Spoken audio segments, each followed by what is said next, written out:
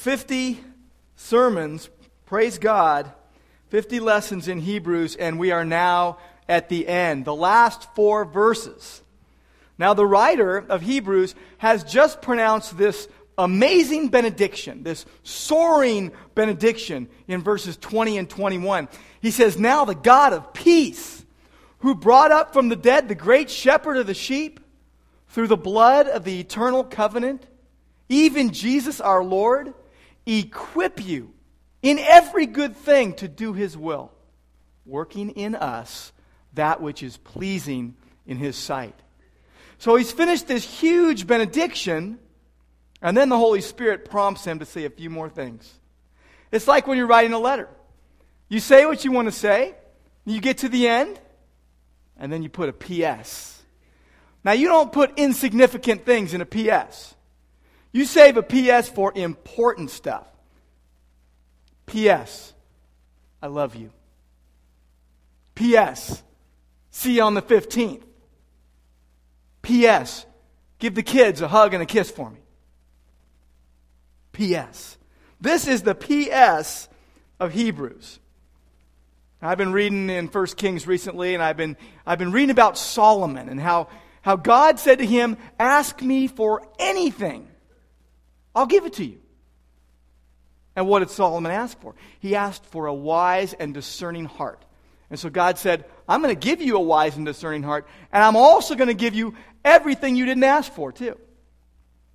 But Solomon was known as the wisest man on earth. In his day, there was no one wiser. And I'll tell you what, the writer of the book of Hebrews is no slouch in the wisdom department. You see, these final words in the book of Hebrews is a P.S. They're words of wisdom. They're words of wisdom on a doctrinal, practical, encouraging letter. This letter that was focused on the greatness of Jesus Christ. This letter that was focused on the new covenant that superseded the old. Verse 22, the writer begins, "I urge you, brethren, bear with this word of exhortation, because I've written to you briefly." Briefly? Oh, really? There are about 10,000 words in this letter. It's a long letter. It's a word of encouragement. That's code for sermon written down. You can see it in the book of Acts. Sermon written down. He says, bear with this word of encouragement, this word of exhortation that I've written to you briefly. Brief? 10,000 words? Now you could read this in an hour. In one sitting, you could read the whole book. We took 50 weeks. We took 50 sermons to do what you could do in an hour. I told you now because, no, think about it. Hebrews is a word of exhortation. It is the perfect example of verse-by-verse teaching, of expositional teaching in the Bible. It is an exposition of Old Testament passages. And so there's ample reason for us to go through it in 50 weeks or 100 weeks. But it's a word of exhortation. It's a written sermon. And he says, I've written to you briefly. Brief. 10,000 words. It's shorter than Romans. It's shorter than 1 Corinthians. Longer than some other New Testament letters. But why could he say, I've written to you briefly? Because if he had said everything he could have said about the greatness and the supremacy and the preeminence of Jesus, it would have been much longer. If he had said everything he could say about the greatness of the new covenant over the old covenant, it would have been much longer. I've written to you briefly. Why would he say, bear with this word? Because he's telling us, he's saying, listen to the word of God. Listen to the word of God. Attend to it. Take it to heart. Pay attention to it. Pay attention to what the Spirit is saying to the church. The writer is saying, pay attention to what the Spirit is saying through me to you. Listen. Listen to the word. He says, bear with it. Why would he say that? Well, listen to the word of God, but also, if you think back to Colossians chapter 3, verse 13, it says, bear with one another. Put up with one another. Endure one another. He wanted them to bear with this letter, this sermon, this word of exhortation, because at times it would assault their faulty theological thinking. At times it would come up upon some ideas and some thoughts and some theological views about God that were wrong, that they were holding. It would challenge them in their life. This was a word of exhortation. There's a lot of encouragement here. It's very heartfelt. It's very doctrinal. But it's very practical. But it's also very pointed. He hits straight to the heart. He drills down where you and I live. There were a lot of warning passages in the book of Hebrews. Warnings like, don't drift away from what you've heard. Chapter 2. Don't drift away from the gospel. Don't drift away from following Jesus. Don't drift away. Don't drift, because there's danger in drifting. What other kind of warnings did he give? He said in chapter 3, don't reject God's voice. He says, today, if you hear God's voice, respond. Don't neglect and don't reject God who is speaking. In chapter 5 and going into chapter 6, he says, don't be dull of hearing. There were some who had become dull of hearing. They had to go back to the basics. They had to go back to the elementary things. They couldn't handle the deeper truths. What else did he warn them about? He warned them in chapter 10 about not despising the knowledge of the truth and not neglecting God's grace, not trampling upon God's grace, not devaluing it. And there's another warning at the end of chapter 12 of not departing from him who speaks from heaven. Not departing from Jesus, not departing from God's word, not departing from the gospel message. Well, how do we apply this to our lives and to our families and to the church of Christ? How do we apply this? How do we live this? Where are the feet to this? Well, I'll tell you, it's this. God speaks to us through his word. God speaks through the word. It's literally, as 2 Timothy 3:16 says, it's God-breathed. Straight from the mouth of God. Human authors wrote it down as God spoke through them. Now, God speaks through his word, and so we've got to listen. We've got to expose ourselves to the word, and then we've got to let God's word be willing to let it change us. Be willing to let it do its work in us. I brought a bucket of rocks today. I bought a whole bucket of rocks here, and it stands for something. We all carry buckets of rocks everywhere we go. You carry it to the supermarket. You carry it to the ball field. You carry it to school. You carry it to the marketplace. You carry it to your office. You carry it to your time in the Word, just you and God. You carry it to your Bible study and your small group. You carry it into this gathering this morning. In fact, I was thinking we should have little bucket of rocks holders, near the seats so we could put our buckets of rocks. They're not bad, by the way. They're good.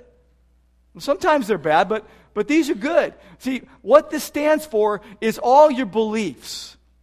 Everything you believe to be true about God and you and how life works. And so you've got this bucket of rocks you're carrying around, and when you come to the Word of God, let's say in the morning, and you open it up, and you see something in it that doesn't match with what's in your bucket of rocks, you've got to be willing to take the faulty one out and let it be replaced. Let God displace it with the truth. You see, for example, this might stand for, this is my belief that God is good. And he is good all the time. Always. Well, that rock is staying in here because it's true. But let's say you hold to a belief and you say, I don't think that God would ever do that. And you open up your Bible and you see, God does do that. And you say, well, wait, God's a God of love. How can he do that? And you've got to make a choice right then. Are you going to hold to your faulty thinking, or are you going to let the Word of God transform your mind and transform your thoughts and transform your beliefs? There are a lot of people who say, well, I don't believe God would do that. Or I don't think God is like that.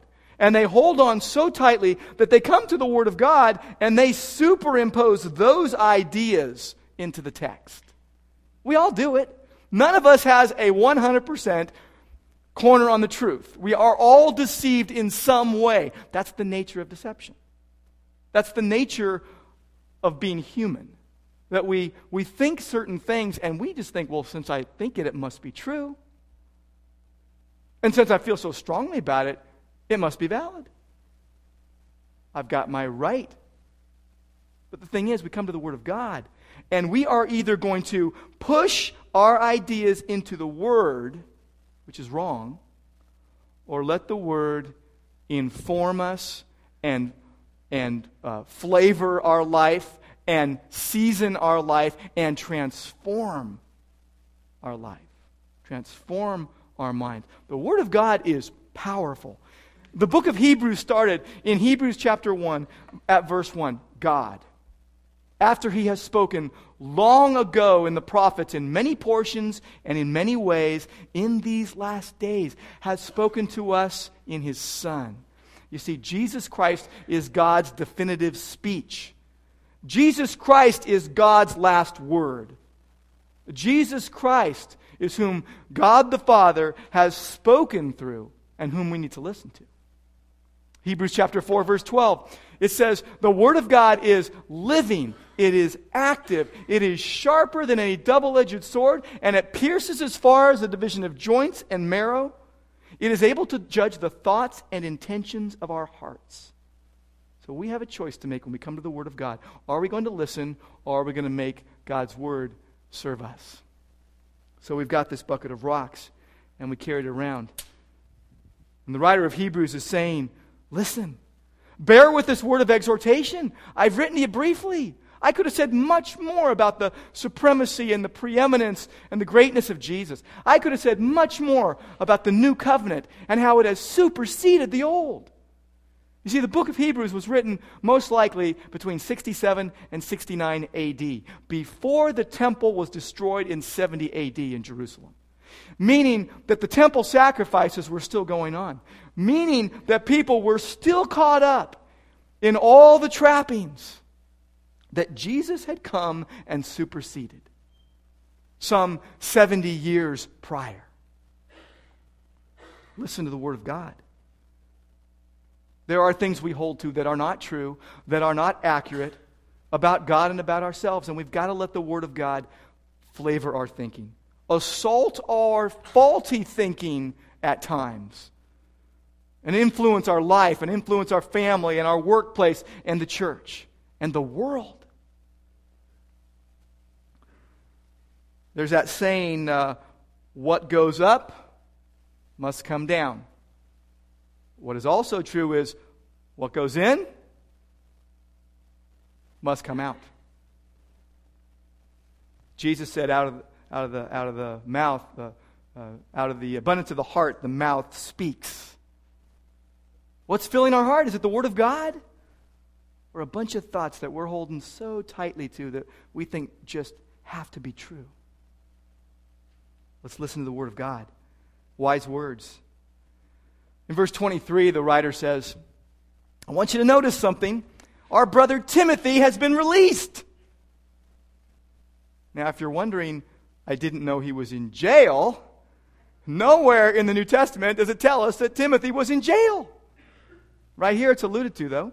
It says, I want you to notice that our brother Timothy has been released, and if he comes soon, he and I are going to see you. He's going to go with me to see you. I can't wait. Our brother Timothy, he's been released. Nowhere in the New Testament does it tell us he's been in jail, but maybe it was after he received Paul's second letter to him, 2 Timothy. You see, 2 Timothy most likely was written around 67 AD. And at the time, Timothy was wavering. Timothy was wavering in his faithfulness and in his courage. And God was speaking through Paul and saying, God has not given us a spirit of fear, but of power and love and of a sound mind. Be bold, be godly, preach the word, be ready, endure, don't fear. Well, Hebrews, being written shortly after 2 Timothy, would be indicating to us that Timothy took those words to heart. That he preached the word boldly and was thrown in jail just like Paul was for preaching Jesus. What a privilege. What a privilege to be suffering for the sake of the name, suffering for the sake of the gospel. He says in verse 24, greet all your leaders, all of them. It points out a very important truth for us, that of the plurality of elders and leadership in a local church. Not one, not greet your leader who tells you what to do all the time and is in charge of your life. No, greet your leaders, all of them. It points to the plurality of elders and the leadership that would say, we want to serve God. We want to serve and be servants for the people and to shepherd the flock. He says, greet all your leaders and all the saints. Greet everybody. And those from Italy greet you too. Now you know that I'm Italian and that I am a little too proud of my Italian descent. There are really only two kinds of people in the world. Italians and everyone else who wishes they were.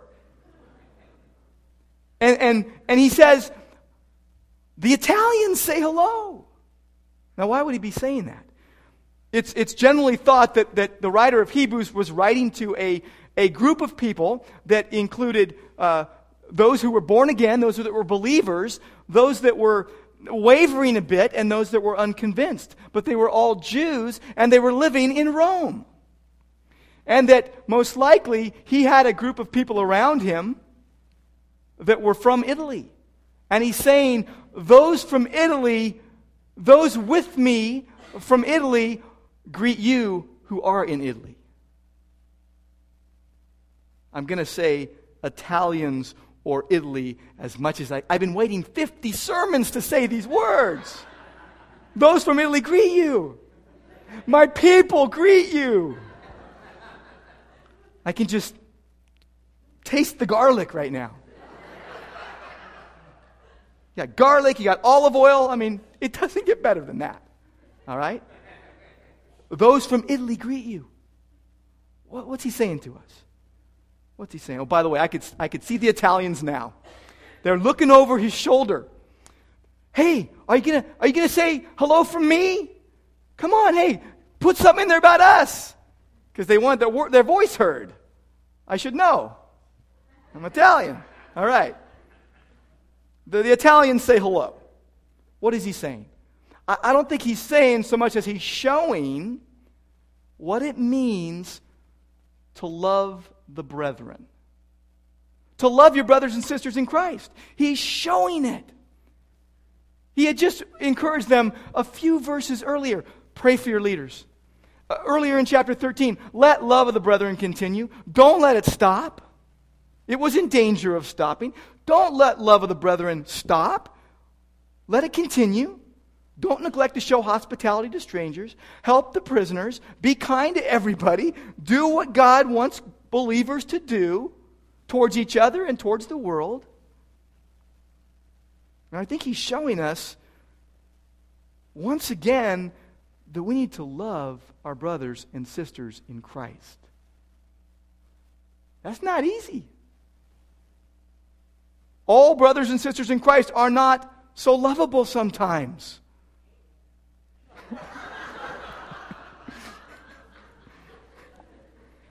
He says in chapter 10, amen, preach it. All right. He says in chapter 10, he says, don't neglect the assembly. Don't neglect the assembly of believers. Love each other. Pray for each other.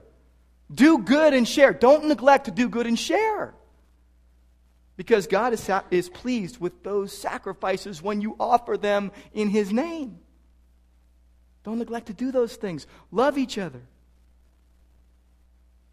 The application for us, I believe, is the writer is giving us a glimpse, a real perfect model for relationships and communication. Let me make a couple points. Friends, your friends should be able to say anything to you.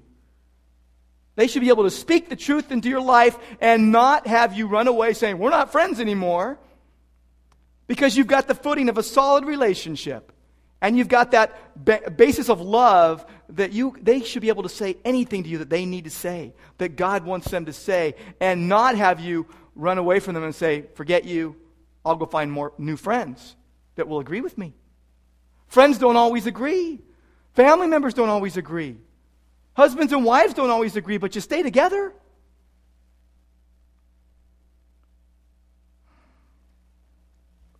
There's another illustration here. It's the idea that follow-up's important. Personal relationship is important. It's not just enough to teach and then run out the door. If you teach, you've got to be personally involved with the people. It's like 1 Thessalonians chapter 2, verses 7 and 8. That we cared for you as a nursing mother tenderly cares for her young child. And we were well pleased to impart to you not only the gospel of God, but our very lives. Why? Because you become very dear to us. There's this love. And the two things that last forever, people and the Word of God being shared, being mixed in relationship. And then there's that footing, this footing and this basis to be heard. In the midst of relationship, that you can now speak something into someone's life that knows that you love them and know that you might assault their faulty thinking and that you might have to say something uncomfortable or something painful at times. But it's done in love. Love the brethren. Hey, say hi to your leaders. Greet all the saints. The Italians say hello.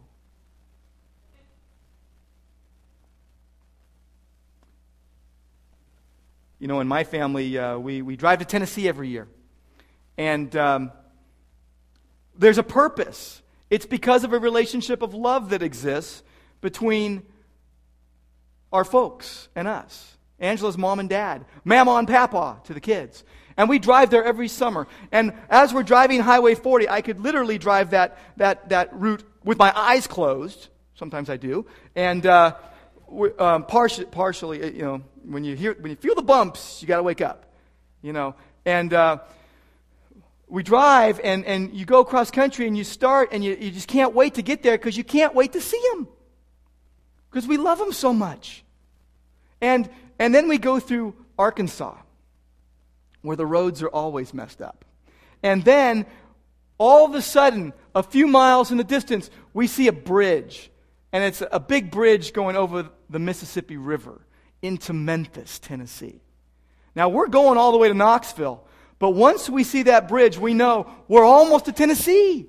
So as we're going over the bridge, we're reaching in the car to see who can get into Tennessee first, which is usually me. Okay, because I'm driving. And I'm in Tennessee first. And we're like, we're almost there. 8 hours to go, or 6, depending on how you drive. But whatever the case, we keep going. And we go through Nashville. And the excitement just gets, you can feel the excitement in the car. Because we can't wait to get to Mama and Papa's house. And then we get off of Highway 40 and turn left, and we're there. And it's amazing. People are hugging and kissing, and it's because we love one another. And we couldn't wait to see each other. Well, see, Paul had that often. He'd be writing a letter, and he'd say, I long to see you.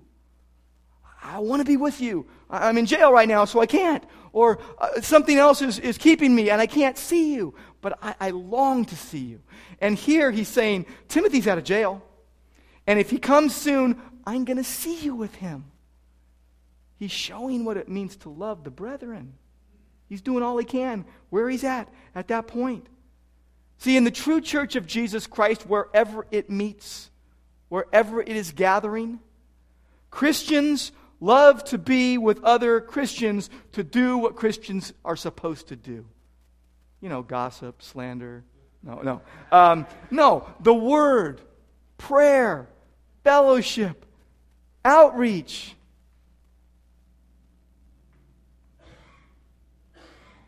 The last thing the writer says, he's come to the very last words he's putting down on the parchment.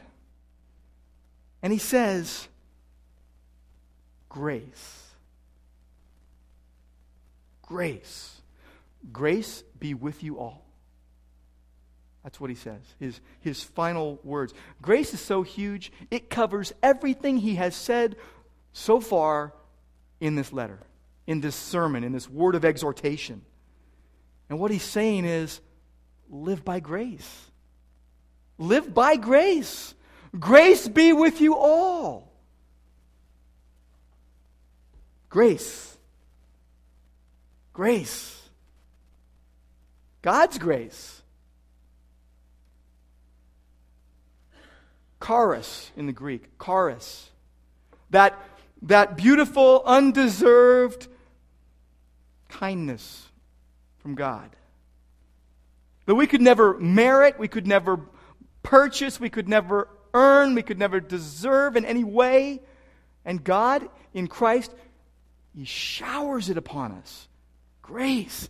The writer says he's climbing up the mountaintop. And he gets to the pinnacle. And he's looking over everything he's written. And he's thinking about the people he wrote to. And he says, grace. He pronounces grace on them.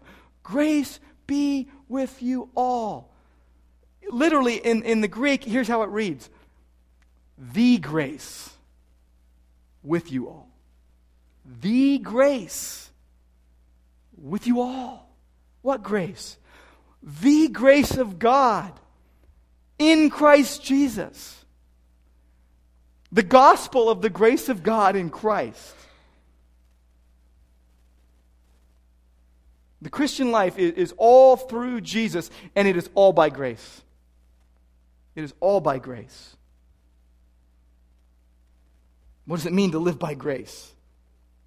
What does it mean to live that way?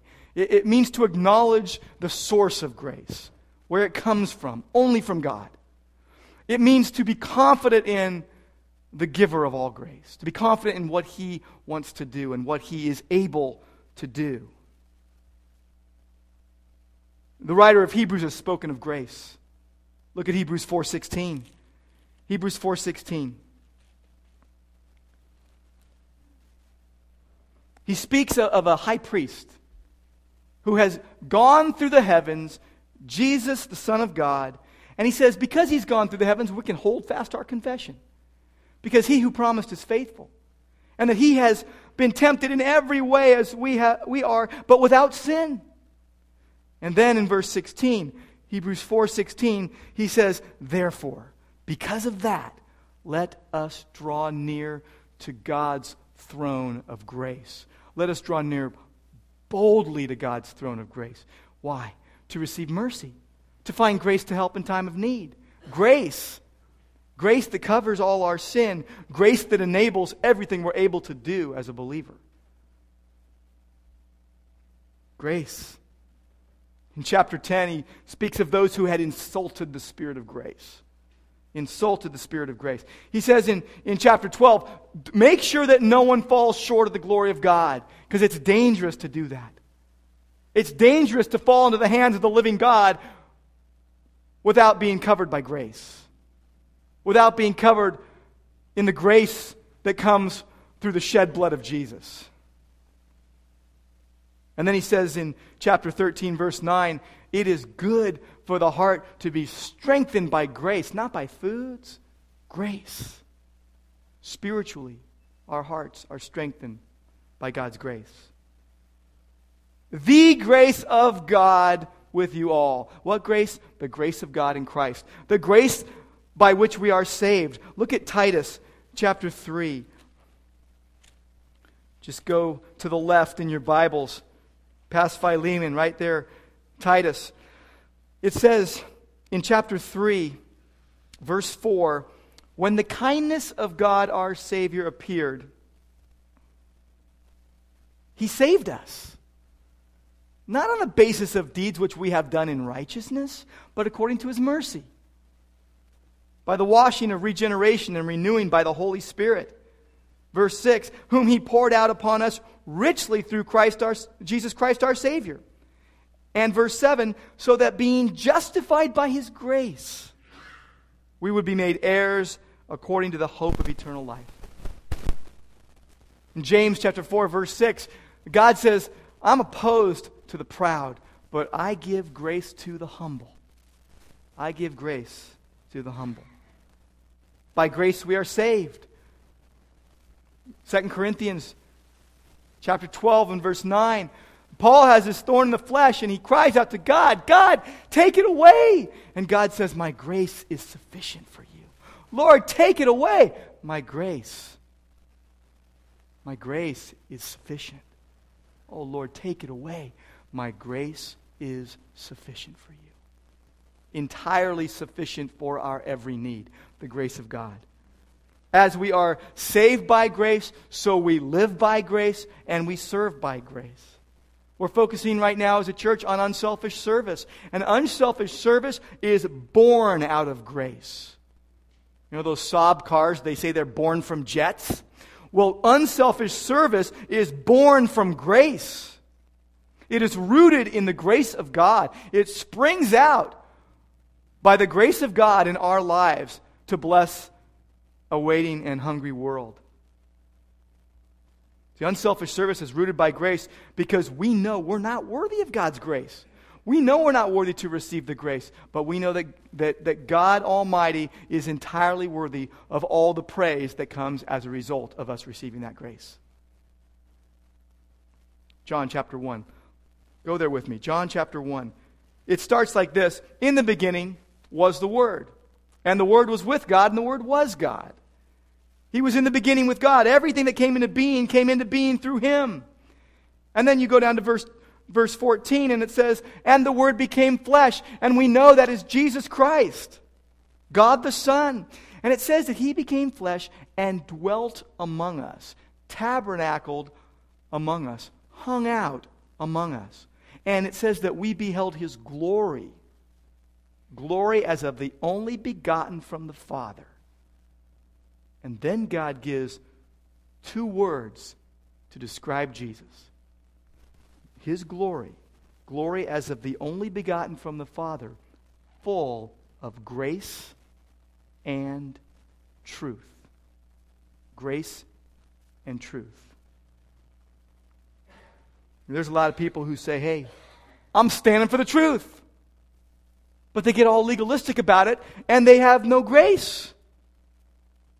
They devalue the grace. And then there's people who say, oh, it's all by grace. It's just all by grace. And they blur the truth. And grace becomes something it's not. You see, Jesus had grace and truth in perfect balance. He didn't switch on the switch and say, well, we're going to do grace now, and okay, we're going to turn it off, and oh, now we're going to do truth. You don't switch them on and off. They're not competing. They're not contradictory. They're to be held in perfect balance. And Jesus had 100% grace and 100% truth all the time. And that's what we're called to do in our lives, in our families, and in the church. And out in the community. Hold grace and truth. Hold it out. Grace and truth. It's a paradox. Jesus embodies both. When we come to appreciate the matchless, peerless, amazing grace with which we have been showered by God, and when we appreciate the truth that He has given us, well then, by God's grace, His purpose is accomplished in us and through us. Grace and truth. Grace be with you all. It's the final word of Hebrews. And it's the final word because those he was writing to were being harassed by those who hated Jesus. They were going through tough times, and they would go through tougher times. They had evil rulers. There were hard times they would be going through. Some of them had gone through very hard times, and they were going to need the grace of God. They were going to need the help of God, the mercy of God. They were going to need that grace and that favor and that help every step of the way. And so do we. So do we. See, the writer of Hebrews is shouting from the mountaintops. And he's saying, grace. He's pronouncing grace on all who will hear these words. Grace be to all of you. The grace with you all. Grace to the unconvinced. Grace to the one who has not yet come to faith in Christ. Grace to the one who is rejecting Jesus. Oh, that the grace of God would break into their lives, and that God would draw them to Himself, that they would respond in faith to the grace of God offered. Grace to all who have yet to come to faith in Christ. And grace to the wavering. Grace to the ones that are wanting to throw in the towel. Grace to the one that feels like giving up.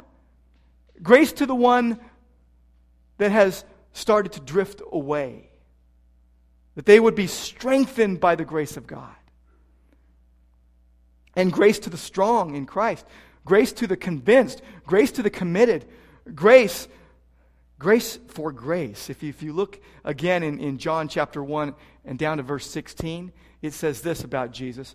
Of His fullness we have all received, and grace for grace.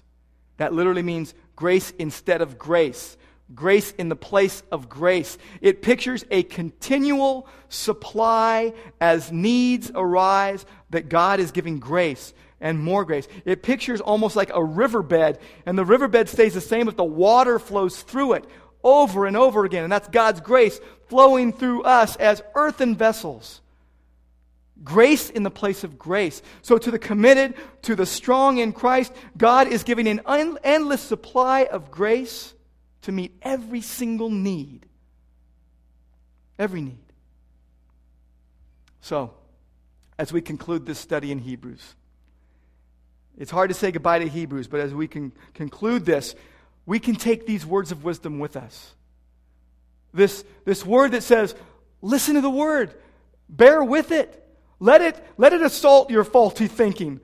Let it inform you and shape your mind and your heart and your actions. Listen to the truth. And love the brethren. Do what Christians are supposed to do with each other. Love each other. Love your brothers and sisters in Christ. And then that last word that really reaches over it all and just hovers over it all. Live by grace. Live by God's grace. Let's pray. Lord God, we praise you for who you are. And Lord, we pray that you would be in complete control of us, that the Holy Spirit would ignite our hearts, that we would be 100% given over to you, Lord. That there would be nothing in the way, that everything would be given over to you, Lord. That everything in our lives would be in your hands. And we pray in Jesus' name. Amen.